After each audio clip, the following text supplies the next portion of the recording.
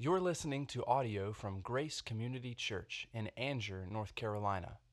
More information about Grace Community Church can be found at graceccnc.org. Amen, and congratulations to all of these guys in the new positions where the Lord is leading them and using them. We're so grateful for their service in the kingdom. And welcome to all of you. If it's your first time at Grace, we extend to you a very special welcome.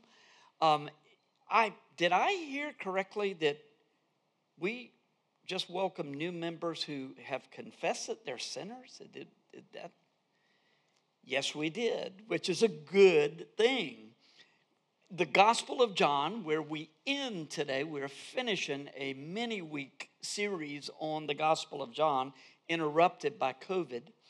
But the Gospel of John tells us that we must follow Christ, and in following Christ, we have to acknowledge our sin and believe that his death on the cross is our hope of eternal life. It's fully explained in the epistles, but that news is all there in John's gospel.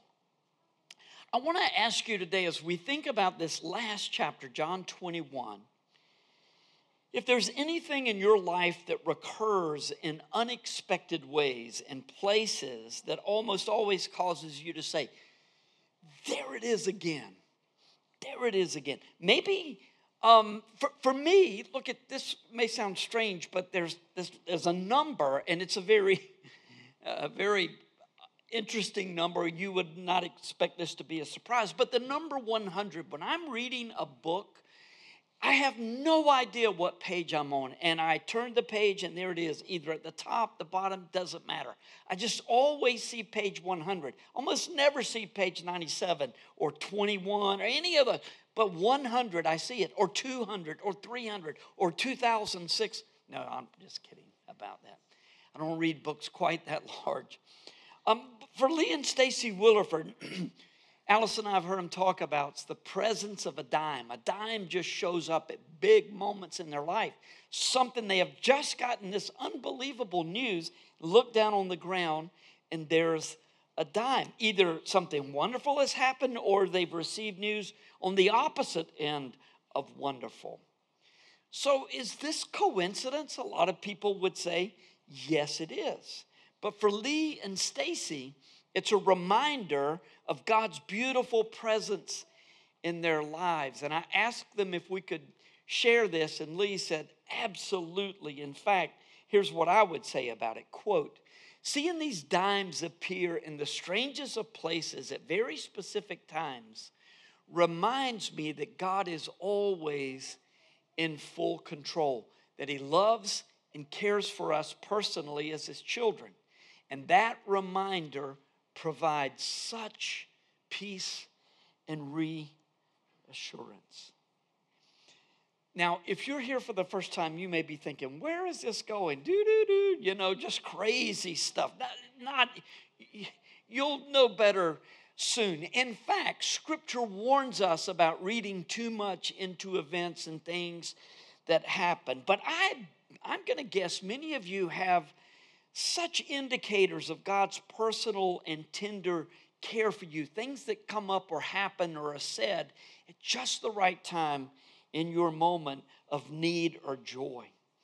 I know there's a possibility that we might get carried away with such coincidences. And believe me, the warning is in the very text that we're reading today.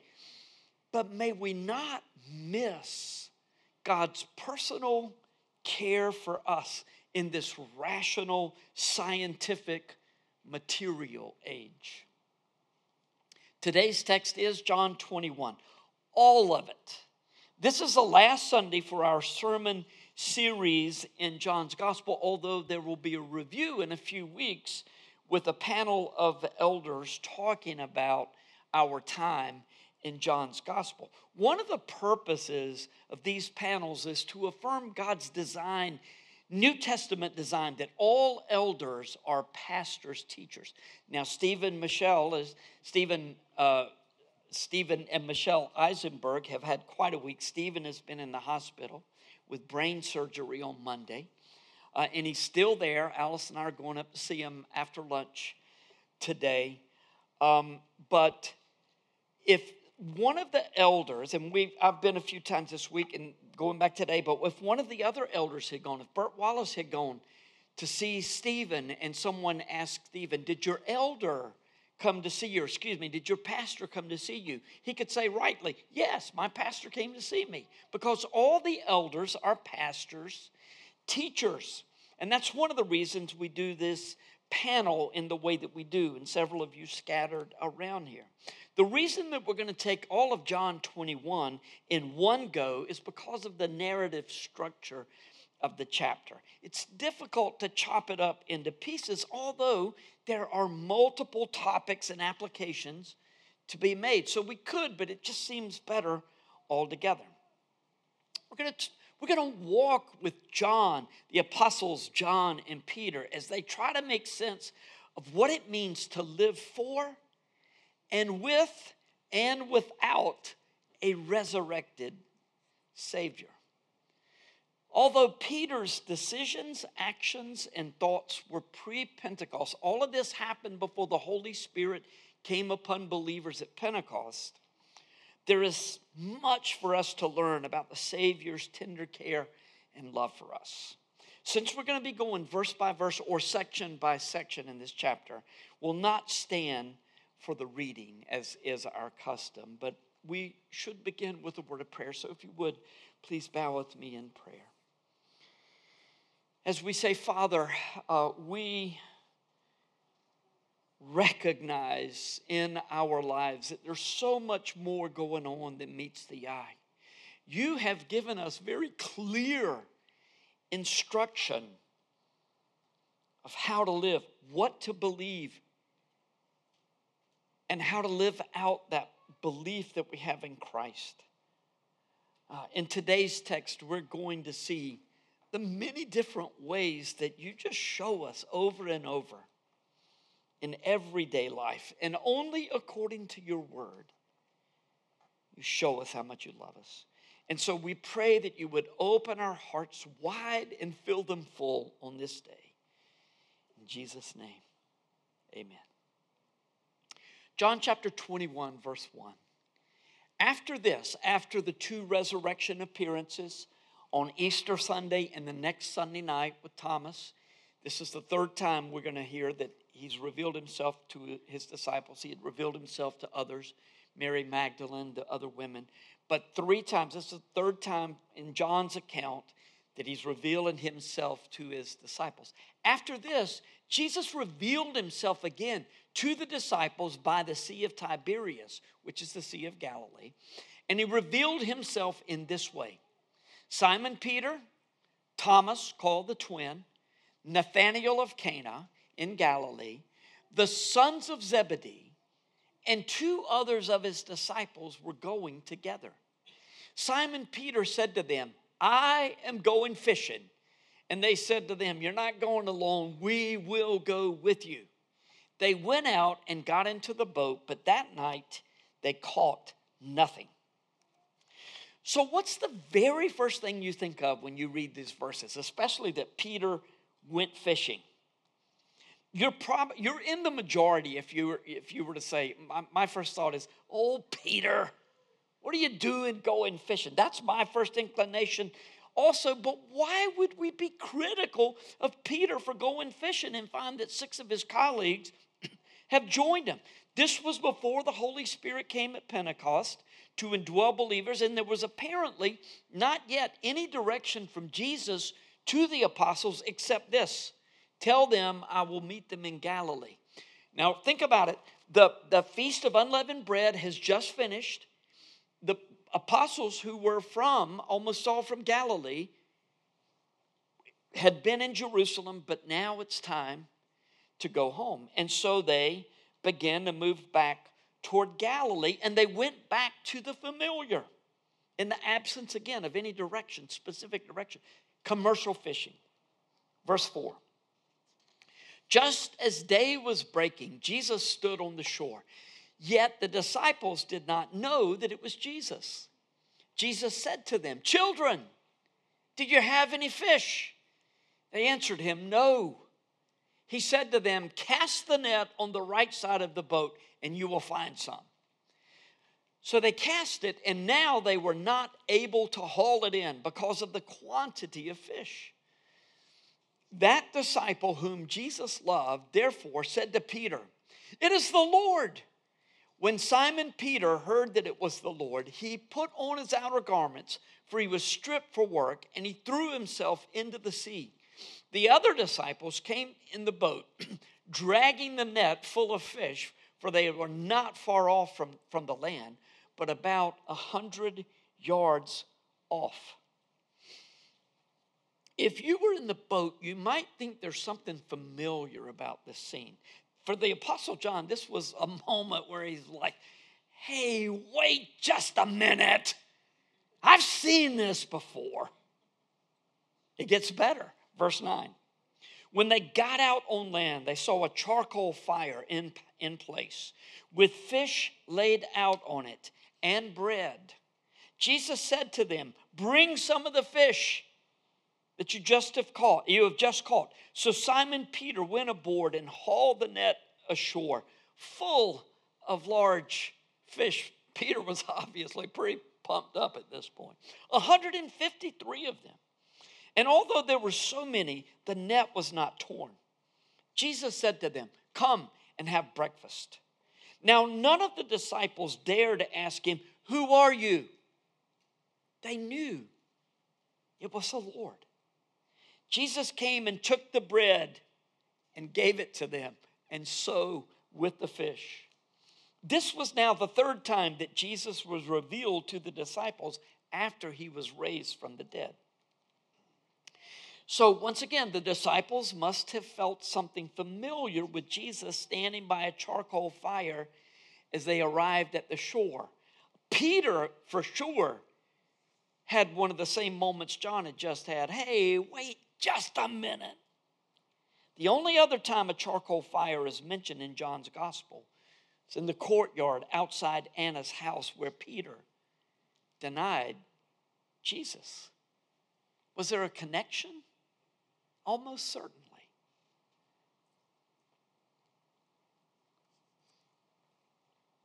Almost certainly, even as Jesus asked Peter 3 times, "Do you love me?" Denied him 3 times, "Do you love me?" 3 times. But this was not cruel and harsh, but rather kind and restorative.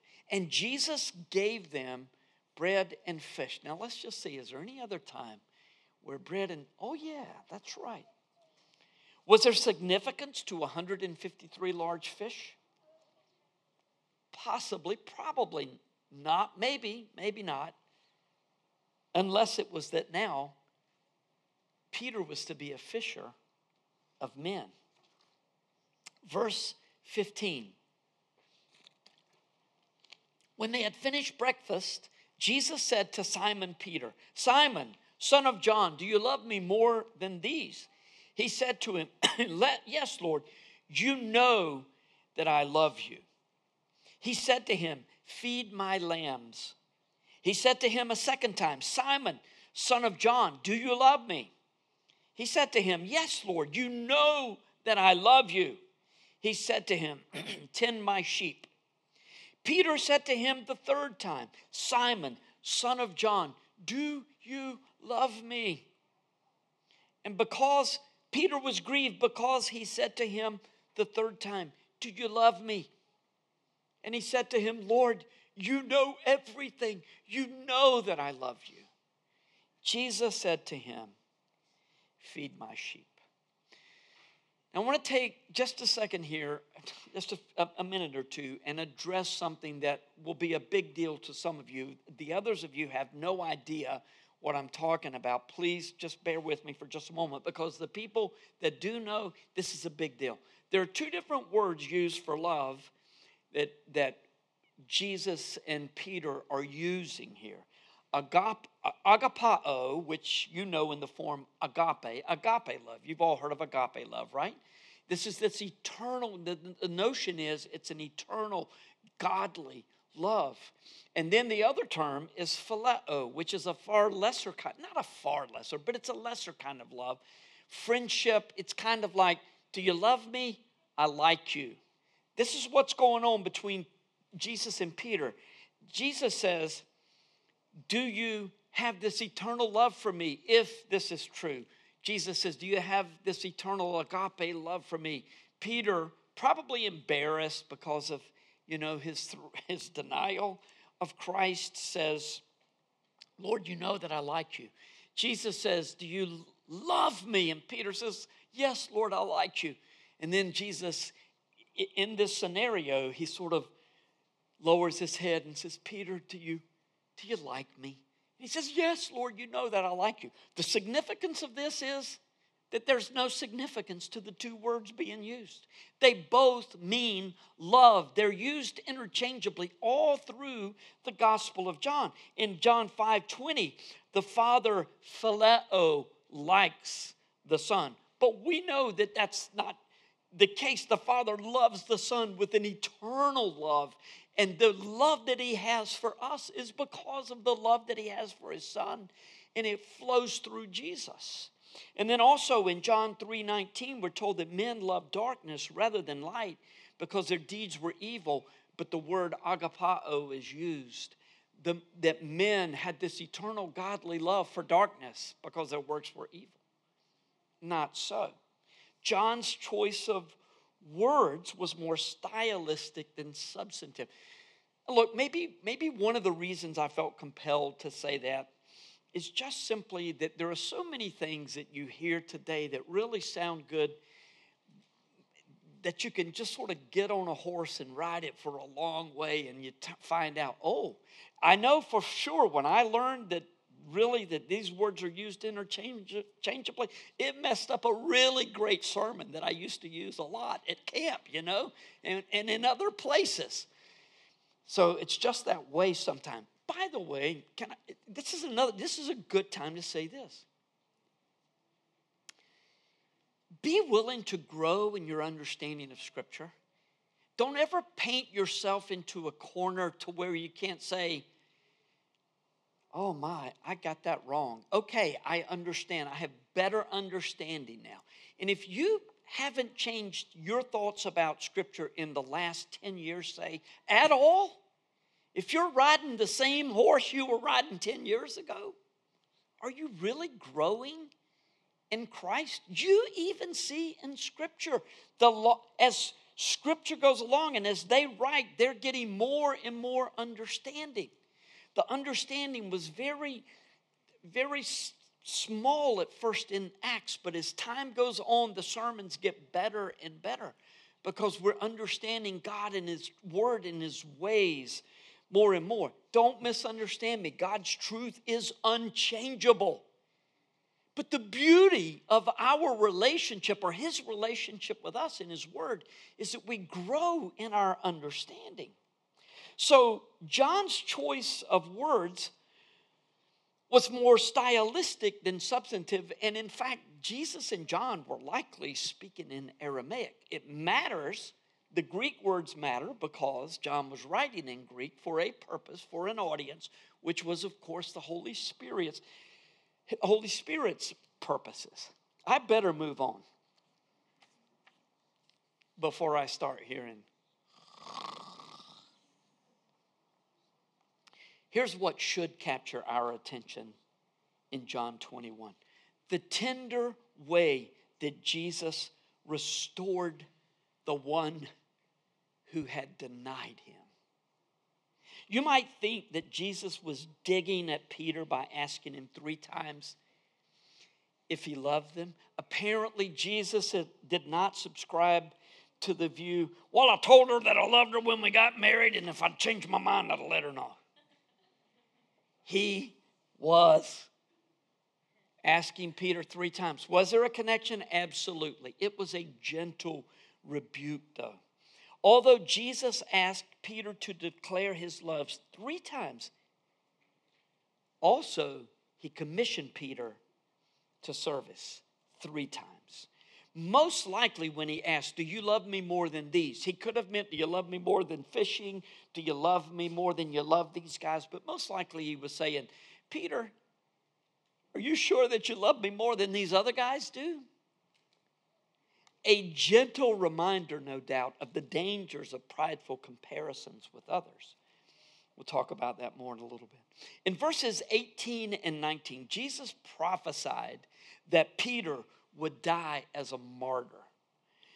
Well, John was able to understand that fully by the time he wrote his gospel.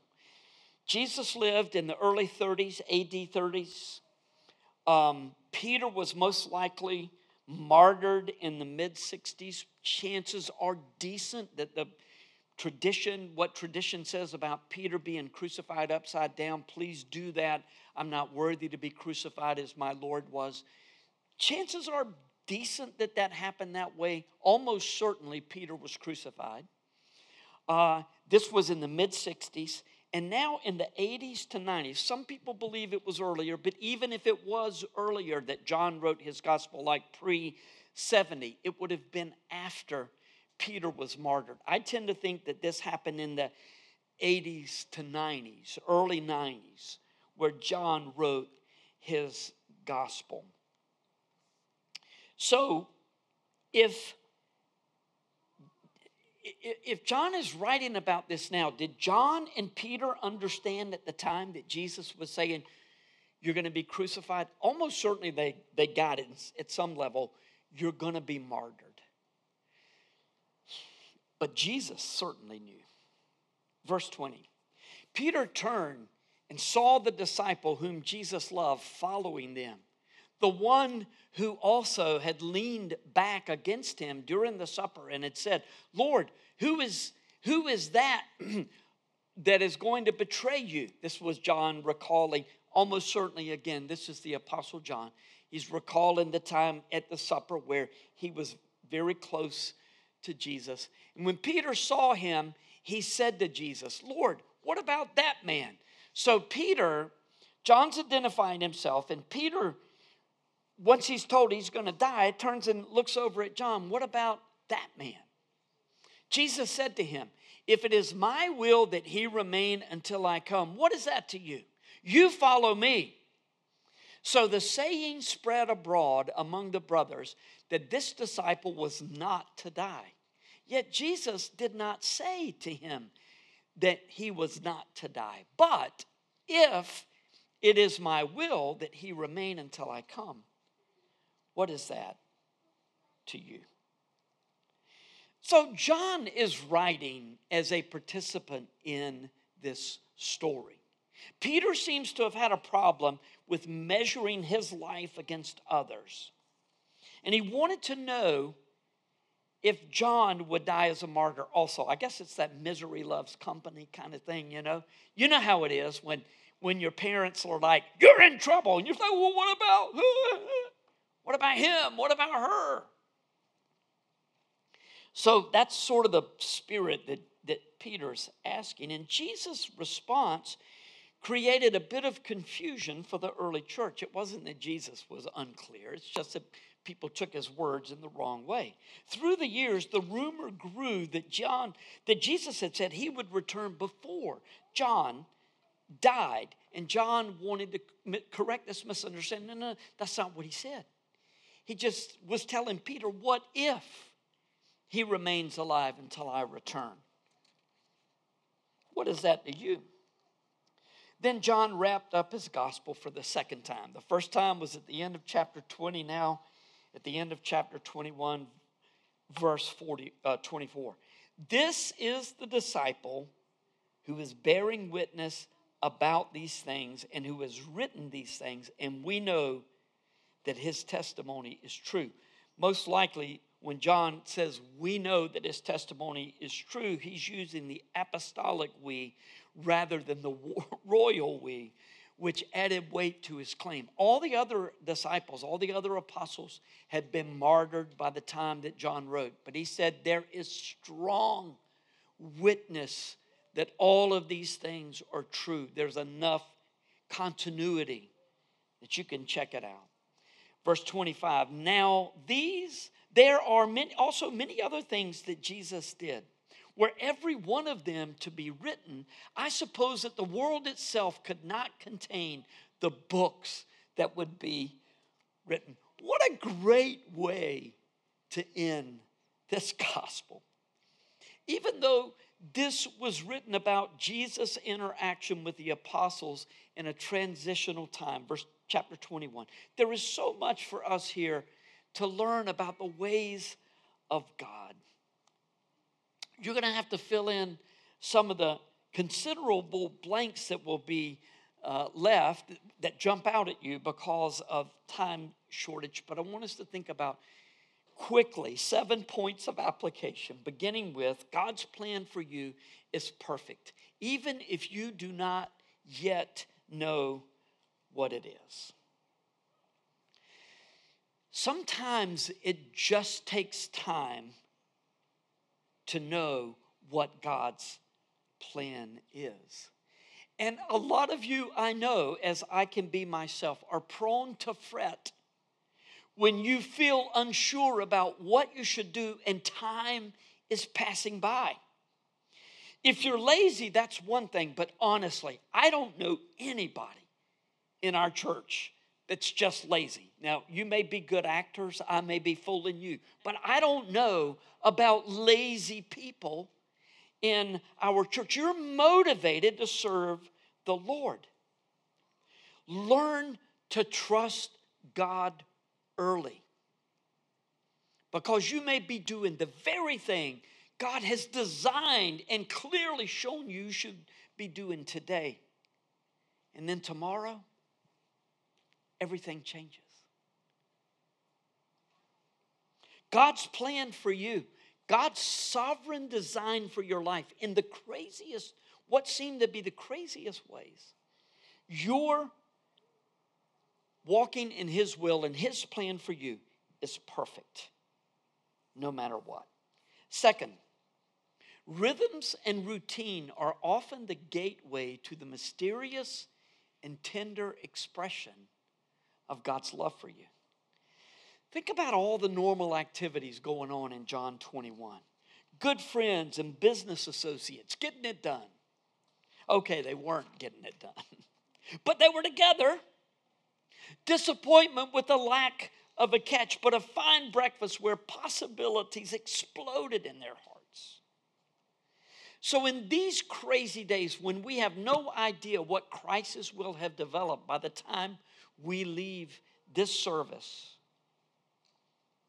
allow the rhythms of life and the routine of meals and fellowship and spiritual disciplines and loving one another, even loving your enemies, to lead you to places of awe as you experience the consistent and splendid love that God pours out on you in ways that are ever new.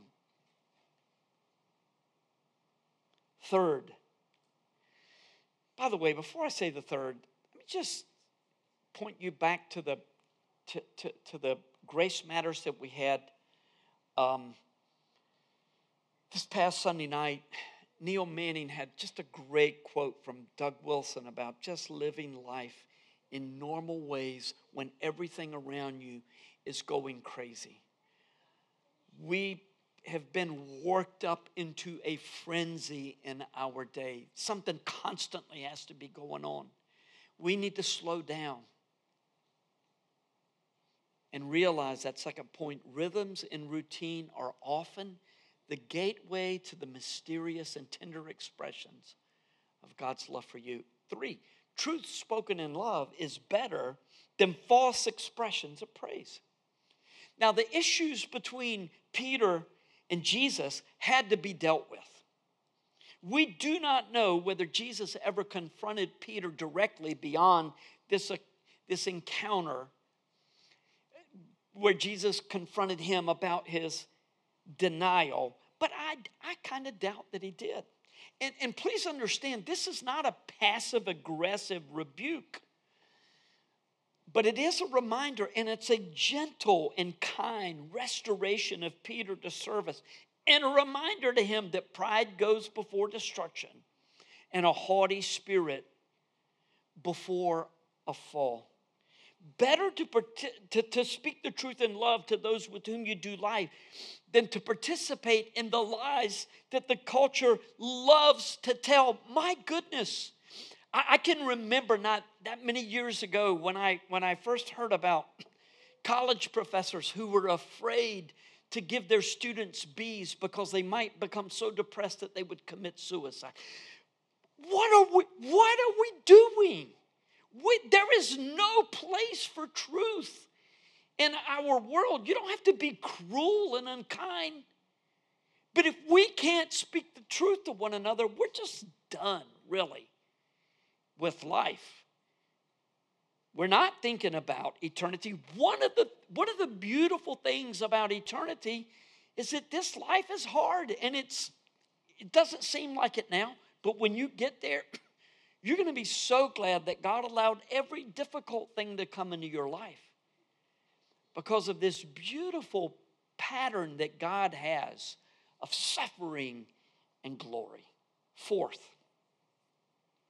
comparisons between yourself and others are almost always unwise.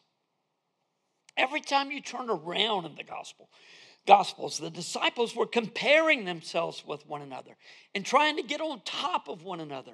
James and John want to be on the right hand and the left hand of Jesus when he comes into his kingdom. And when Peter knew that Jesus was prophesying his martyrdom, even though he was not fully sure what form it would take, he turned around and said, well, what about him? Why are you always picking on me? What about John? Thank goodness. In addition to the fact that none of you are lazy, none of you ever do that. Have you been treated unfairly? Let me be more specific. Are you being treated unfairly now? Shouldn't the truth be known? Speaking of truth, should you be respected more than you are? Comparisons between yourself and others lead neither to peace nor righteousness. Fifth, God's purposes for you exceed your failures.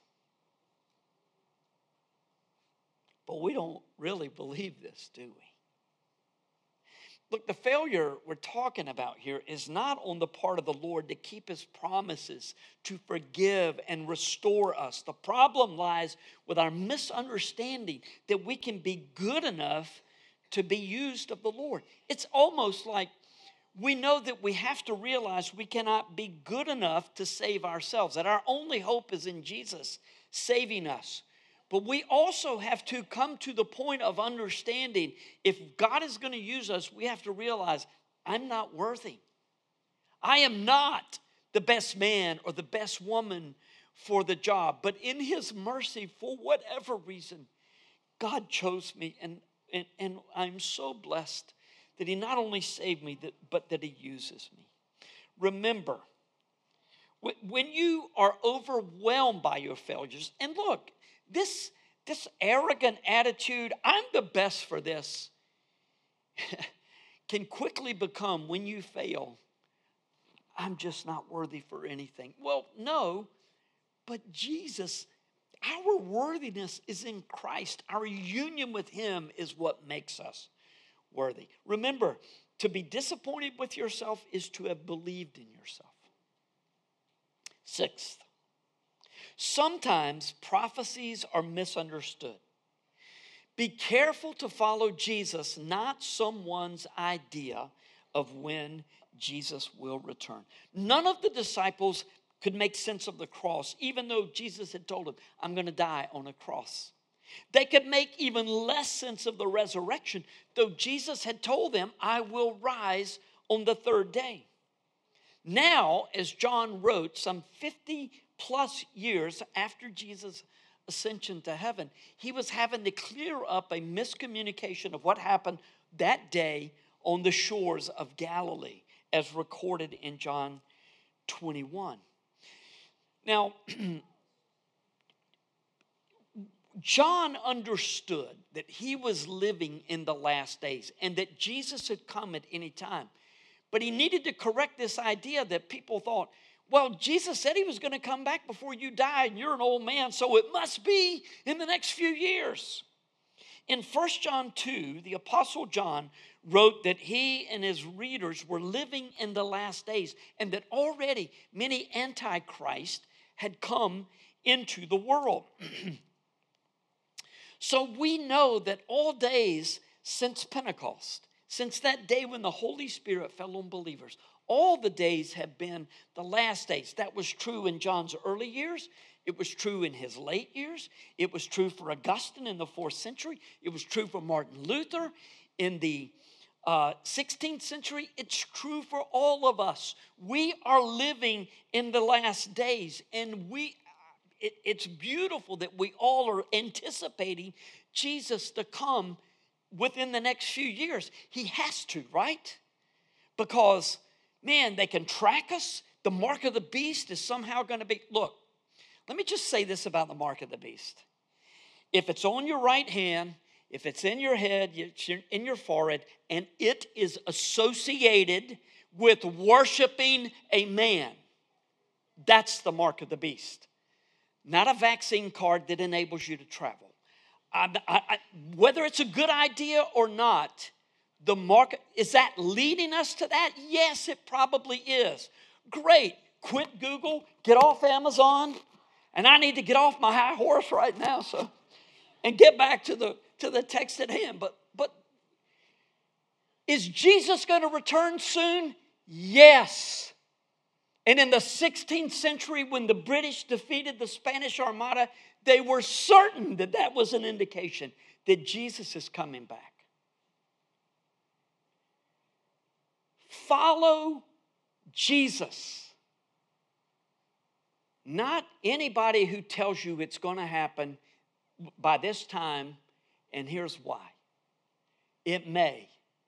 We may be reading the signs just right. But what happens when you read the signs that you're supposed to marry someone, and then he or she marries somebody else?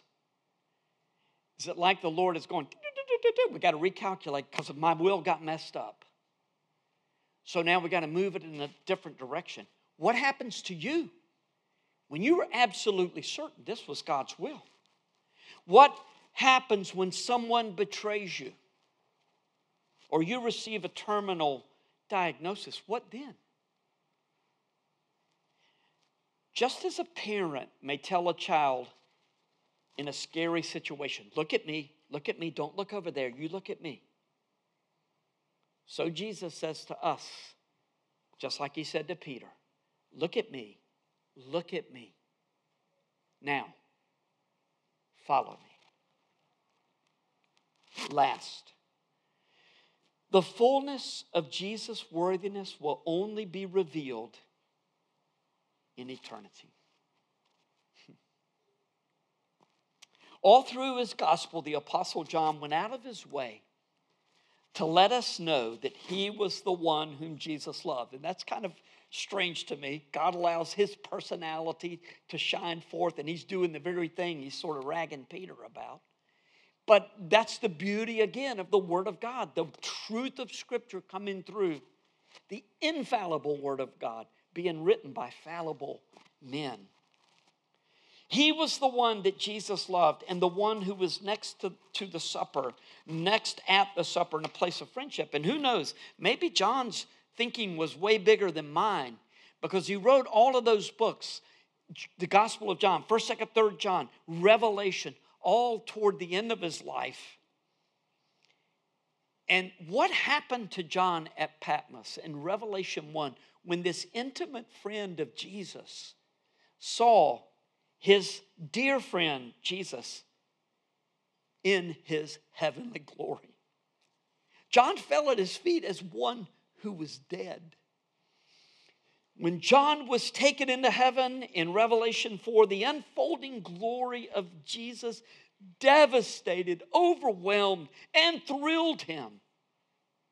For the purpose of the gospel that we now in, Jesus or John wrote, were every one of the things Jesus did to be written, I suppose that the world itself could not contain the books that would be written.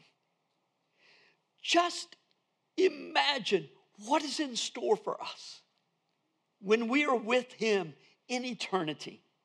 All the more reason for us to cry out, Maranatha, Lord Jesus, come quickly. Amen. Let's pray.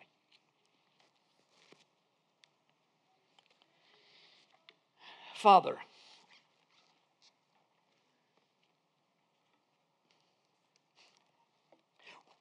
I don't even know what to say at this point in prayer. Thank you for your word. Thank you for the consistency of your word that allows us to understand fully, although the world is entirely different than it was in the first century. We are exactly the same. And we need you just like those disciples needed you. We need your assurances. We need your love and tender care, your forgiveness, your restoration of us when we fall. We need to know that Jesus is coming again. And your word tells us, and you've given us hearts to believe it, and we thank you for that. So, Lord, as we end our time in this gospel, short of a review, that is, we're thankful that it was written so that we might believe that Jesus is the Son of God, and by believing we might have eternal life. And although we know that when we put our faith in Christ the first time, we have been given eternal life. Even so, give us hearts day in and day out to believe all that is written. We thank you for choosing us to be in your family, to be in your service. And we thank you for giving us one another. And we give thanks for all these things in the name of Jesus, our Savior. Amen. Thank you for listening to audio from Grace Community Church, located in North Carolina.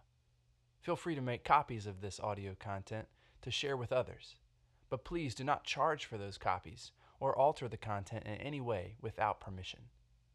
For more information about Grace Community Church, go to graceccnc.org.